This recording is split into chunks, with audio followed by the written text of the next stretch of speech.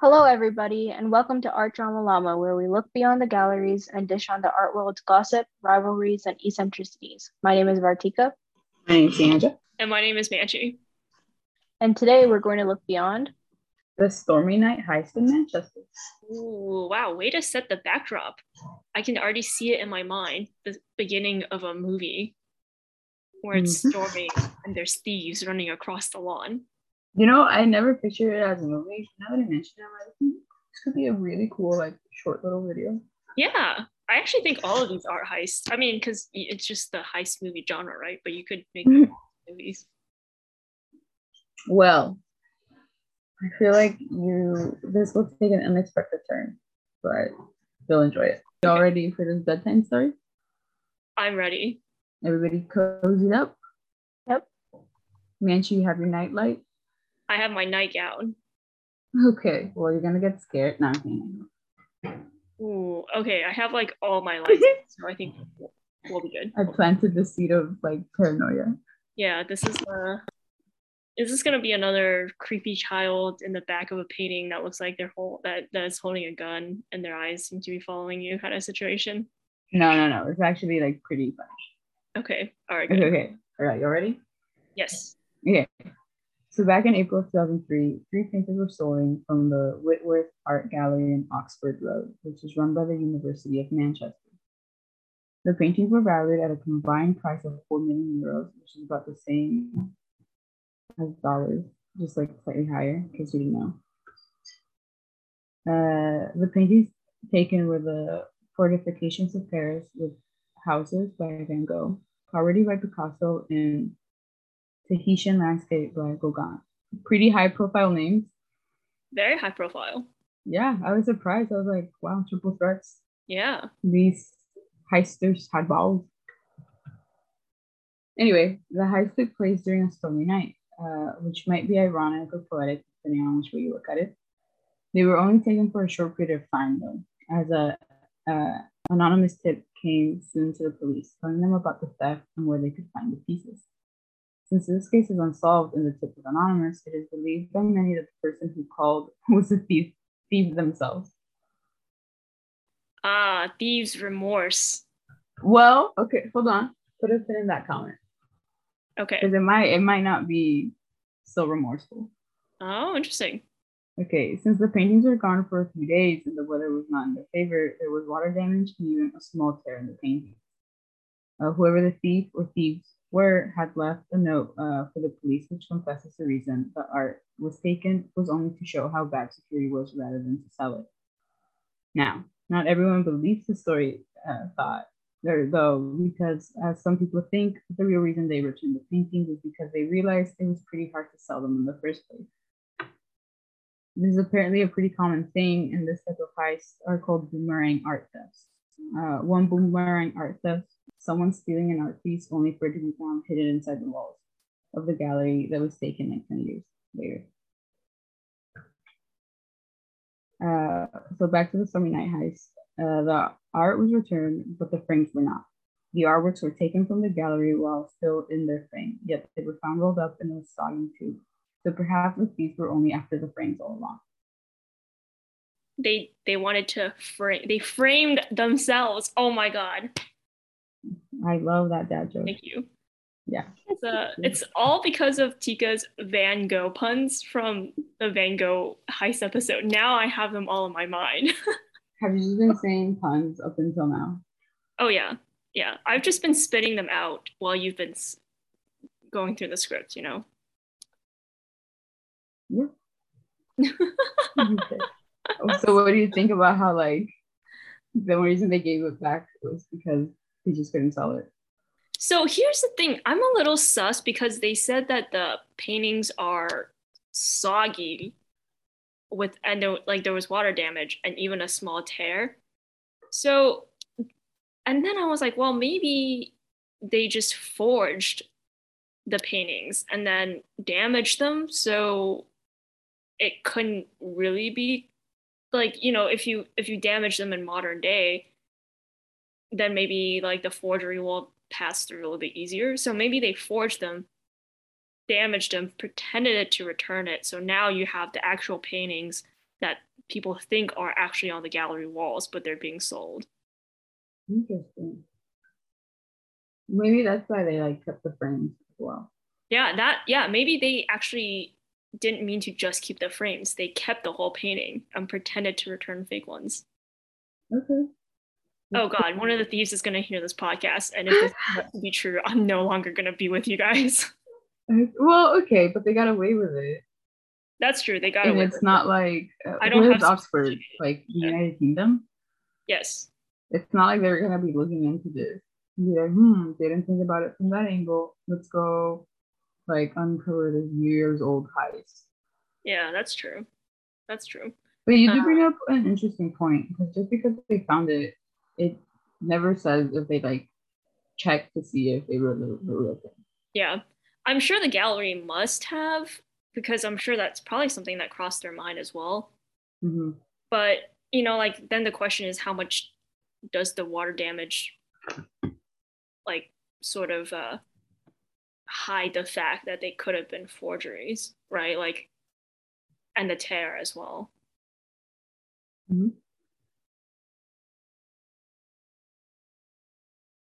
Vartika, any thoughts? I guess she's playing her game. No, I'm not. That was such a quick response. I don't know. This was what? It's 2003 that this happened. So yeah, I think I don't think anyone's gonna be like digging into one more it. year and it'll be 20 years since it happened. Yeah, I don't think anyone's gonna be digging into it unless like they find more clues or there's someone like super zealous about figuring out how it or like what happened. Because they don't know who did it, right? Mm-hmm. Yeah, so I don't know. Yeah, I don't. I don't think anybody's gonna come after me. Also, this is very much an unsubstantiated claim. I have no evidence to prove myself. Yeah, you say, and then we hear you like running to go lock the door real quick. This might be my audition tape to join the thieves. You know, I saw through the ruse. Interesting. Yes. No, I'm kidding. Yeah. She claims to be kidding. I started so I came across this book it's called Portrait of a Thief, and it's about a gang of Chinese Americans who, of course, had to all go to Ivy's, and they form a art theft group where they steal Chinese artifacts, and then I actually don't know what they do with them, but they're stealing them from American institutions. So like the main character is stealing Chinese artifacts from the Harvard Museum with his group of other Chinese American Ivy League graduates. Anyway. Am I giving them back? I think they're giving them back. I actually haven't gone there in the story, so I actually don't know what they're doing with it. Oh, okay, so this is fictional. This is not real life. Oh, no, this is not real. This is all fiction. Yes, sorry. This is all fictional. This is not actually happening. Yeah. But this actually kind of made me think of that because I just happened to be also reading an art heist novel. Okay. So this season's theme put you in an art heist mood. Yeah, I'm just in an art heist mood. You're gonna pull like one of those guys and try to like pull one yourself. I think that's a little too real. Okay. I'm not quite ready to go to jail.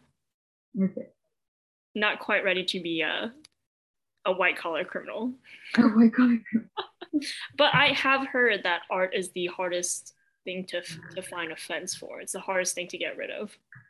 Okay, so you're already doing the research. Yeah. Yes. Cash is the best. Cash is king, as they say. Should always want to steal cash. Yeah. But cash is heavy. Honestly, it's in my bucket list. We'll keep that in mind. Honestly, I think like YouTube channels should stop doing like criminals explain how they commit bank robberies, you know, or criminals break down TV shows with bank robberies. This is where I think they should keep doing that. arm the general populace with crime knowledge. Mm-hmm, mm-hmm. Yeah. Yeah. But I mean, I think while we're saying this, everywhere they're upping the security. They have to be, right? I get it. Yeah. Well, anyway, to recap, these heisters stole about 4 million euros worth of art from the University of Manchester. The art taken was The Fornifications of Paris with Houses by Vincent van Gogh, Poverty by Pablo Picasso, Tahitian Landscape by Paul Gauguin. The paintings were recovered but had water damage as they were inside a soggy tube. And the Van Gogh one had a small tear. As a result, the purpose of the heist it's claimed that the purpose of the heist was only to show how bad security was at their job. The paintings were left out in the rain for the night before they were found. The frames were also taken, but those were not returned or found. They were found on Monday, April 28, 2003, in a restroom. An anonymous tip called to report the theft and to direct them to where the art pieces could be found. A person responsible for this were never discovered, nor did they come forward, even thought they did return the painting. It is assumed that the person that called in to tip the police was probably involved in the crime. It's called a boomerang art theft since the art is returned. There was even a case in which the artwork had just been hidden inside the walls of the gallery and found 20 years later. Some people think the artwork was returned because the thieves were unable to sell it and decided to just give it back and make up a reason, like to show security was trash. Interesting. It's found on April 28th. We're recording this on April 28th as well. Oh my gosh. Oh. All connected. I didn't even realize it. Yeah. Celebrating its 22nd year anniversary. 19th? Yeah. 19th? Okay. 19th. Yeah, 19th anniversary. On this very day. It can vote. It can vote. It can sign up to the military. It can take out a loan. It can have a credit card. Wow. It can go to college. It can drive. So adult. Literally. So the other thing I thought of that I thought the story was going to go was you were going to say they returned it because there was a huge award, cash award for anybody who found it. Well, okay, if that was the case, then why would they stay anonymous? Yeah, that's the part where the story kind of falls apart. Yeah, because if there is a really big cash reward, like, I don't know, wouldn't you want to be like, I found it, OMG? Yeah. Yeah. Joe, I'm the thief, and you give you a hint of where it's at. Yeah. Well, so because I was gonna say if the story had gone down that route where there was a cash reward and the thieves stole it, really just with the anticipation that they would get the cash reward after returning it, I was gonna say that actually reminds me of another story I read when I was younger, also fictional. That was called How to Train a Dog. And, oh, I remember this. Yeah. No, wait, isn't it like How to Steal a Dog? How to what? How to Steal a Dog? How to Steal a Dog. Yes, you're correct. Yes, that was a heartbreaking story. It was. It really was. I literally, like, when I read it, wait, didn't you get me that book? Did I? As a present in high school? Somebody got it for me. Maybe. I don't know. Yeah, because I kept talking about how, like, I always wanted to read it, and then I never finished it, but it was one of the few books I read in elementary school. Mm-hmm. So somebody got it for me, and then I read it, and I was like, this is heartbreaking. I need it to be a movie. Yeah, it really should be a movie. It's because it actually is a fairly simple storyline that you could film and compress it down to 2.5 hours or 2 hours. I feel like you could do it in like 90 minutes. You could do in what? 90 minutes. In 90 minutes? Yeah. Yeah, I think so too. You should do it. Make it animated. Yeah. You know, I did think about it. I am graduating soon, guys, so it's a possibility. Oh. Yeah, But Tika, did you read How to Steal a Dog? I don't think so. Okay. That honestly is like one of the few stories that have stayed with me for a very long time. But the premise of the story is that this girl and her younger brother is living in a very poor situation with their mother, I believe, Sandra. Yeah, yeah, because their dad walked out on them. Right, okay. And so they Yeah. really don't They're have, like living out of the mom's car. yeah, I remember that. That was really sad. They like Yeah. had to drive to different parking lots and use like bathrooms to take like some showers. yeah. Yeah. And essentially the girl is very like angry at the situation, like the older daughter. And I think she's still like what, in elementary or barely starting middle school. Yeah, like maybe barely in middle school. Yeah. She's like between 9 to like 12 years old. And like she's really frustrated with the situation, and her mom's like, I cannot do anything more. And she like comes across this like poster, so like what, $50,000 to get a dog back, right? Yeah. And then she finds a dog like walking in a neighborhood that looks exactly like the dog in the poster. So she's like, I'm gonna steal it.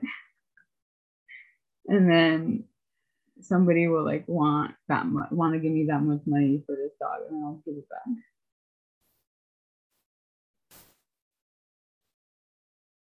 Yep. Yeah. And then I'm not gonna say anymore, so everybody can go read that book. You don't want to spoil it? It has a very thoughtful ending. Like when I read it, I was like, what? Like when I finished reading it, I was like, whoa. I don't remember what actually happened in the end. I think she like friendship developed and stuff like that, but I can't. Yes. That's, yeah. Yeah. But I feel like that's all we should dive in. Yeah. Like it's honestly a very like bittersweet ending, but more sweet than bitter. Yeah.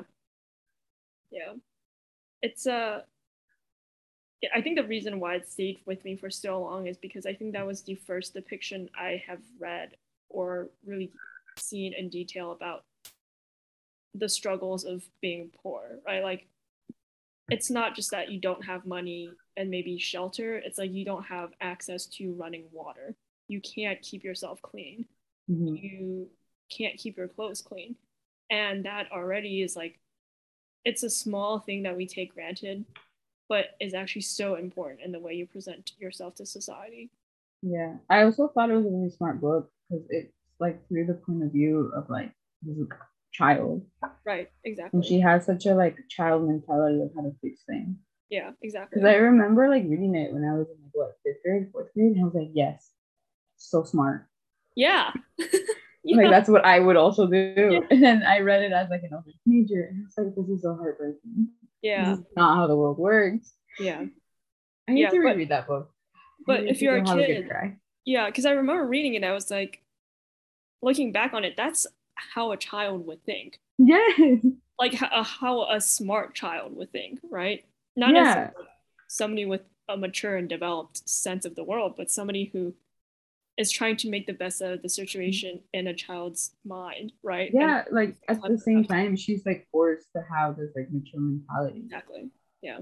Like I feel like at that point is like when survival instincts kick in. Yeah. And then also now that I'm older, I think about the mom a lot. And I can just feel her tiredness now that I'm older. Yeah. Because a line that stuck with me when her daughter was like, what's the word?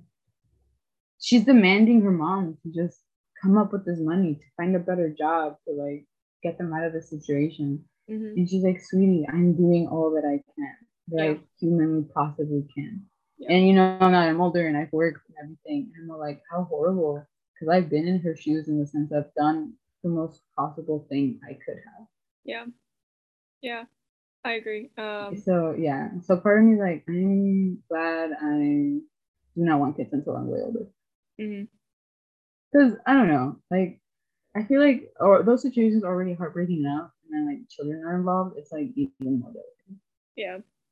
But yeah, but also like now that I'm older, I'm kind of like it's so horrible that this woman didn't have somewhere to go to just get back on her feet. Hmm. That's the hardest thing. Yeah. Mm-hmm. Yeah. Yeah, I hear you on the reading as somebody older and then really empathizing with the parents because I feel like that's been a lot of the children's books that I've started to reread. I'm like, I get the parents like tiredness or sensibility about the world, Mm-hmm. or pick up on just things about adults that you didn't really pick up on when you were reading it as a kid. Mm-hmm. Yeah.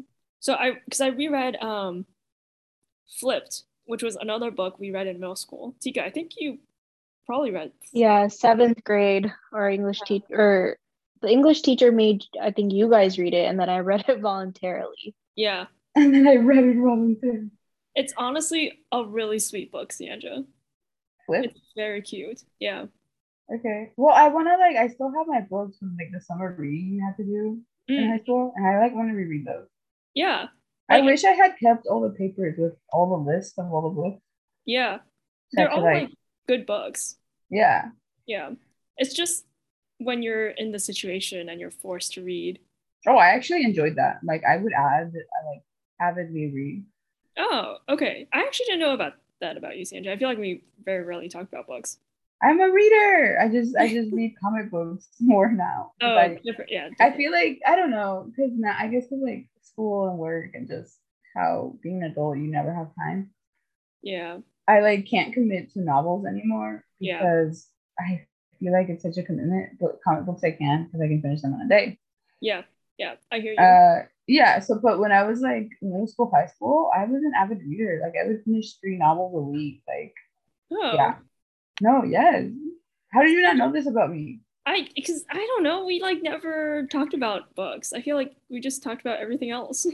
Okay. Well, now we're having the book conversation. Yeah. Literally in my room, I have like 3 fucking bookshelves just filled with books. I did not know that, Sandra. Yes. Have I read all of them? No. But they're there. I feel you. It's okay. That's why I'm like, I forbid myself to get new books because Yeah. I'm like, I have so many to read, but then I see like a really cool cover. I'm like, Oh. Yeah, my mom really like beat that sense out of me when I was young of buying books because she refused to buy me books and was like, why would you buy when you could just borrow from the library? Now as an adult, I'm like much, I guess, smarter about it because whenever I do see a book, I'm like, ooh, maybe I could purchase it. My mind immediately slaps itself and is like, when are you gonna read it? And why would you when you can just borrow from the library? I feel like that's smart. Keep the libraries running. It's true. Keep the libraries running. Except the New York Public Library, I'm literally like, I put myself on hold for this one book. I think it's the only one in all of the New York circulation, like the New York City circulation. And I was 11 out of 11 on this book. Okay, this was when in December. I put myself on the hold list. And now it's end of April, and I am 6 out of 11 on the hold list. I don't know when I'm getting this book. Just buy it. At this point, just buy it. Yeah, but then also buying it feels like a lot of commitment. I also don't have a lot of room to store it, Sandra. You can't find it online. Oh yeah, like a PDF. Online. Yeah, I mean, but then I feel kind of bad, like. Don't feel bad. Yeah, but I'm not supporting the author monetarily, or Is I'm the author a woman or a man? It's a woman. Okay, fine. I can see. If it was like a Neil Gaiman book, to be honest, I would probably pirate it. Sorry, Neil Gaiman. Sorry, Neil Gaiman. But like, he makes a lot of money, I think, from his books and TV shows and movies. He don't need your money. Yeah. I feel like some books though, there's a sentimental value of owning it because like recently my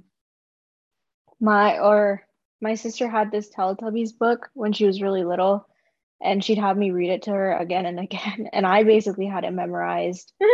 But I think our mom, our mom donated it when we were moving to Texas, Oh. And so she's always been like, oh, I want this book. And spoiler alert, I just got it for her off of eBay. So I have that. And then another book. It's called Shin's Tricycle, and it's about this kid who died because of the Hiroshima and Nagasaki bombings. Mm-hmm. And I read that as a kid, and I had liked it so much, and I thought it was like so meaningful. I wanted my mom to steal it from the library. Oh my gosh. Even though, you know, that's not a thing. We would have gotten fined. You were like, couldn't "Just keep afford it, that Mom." either.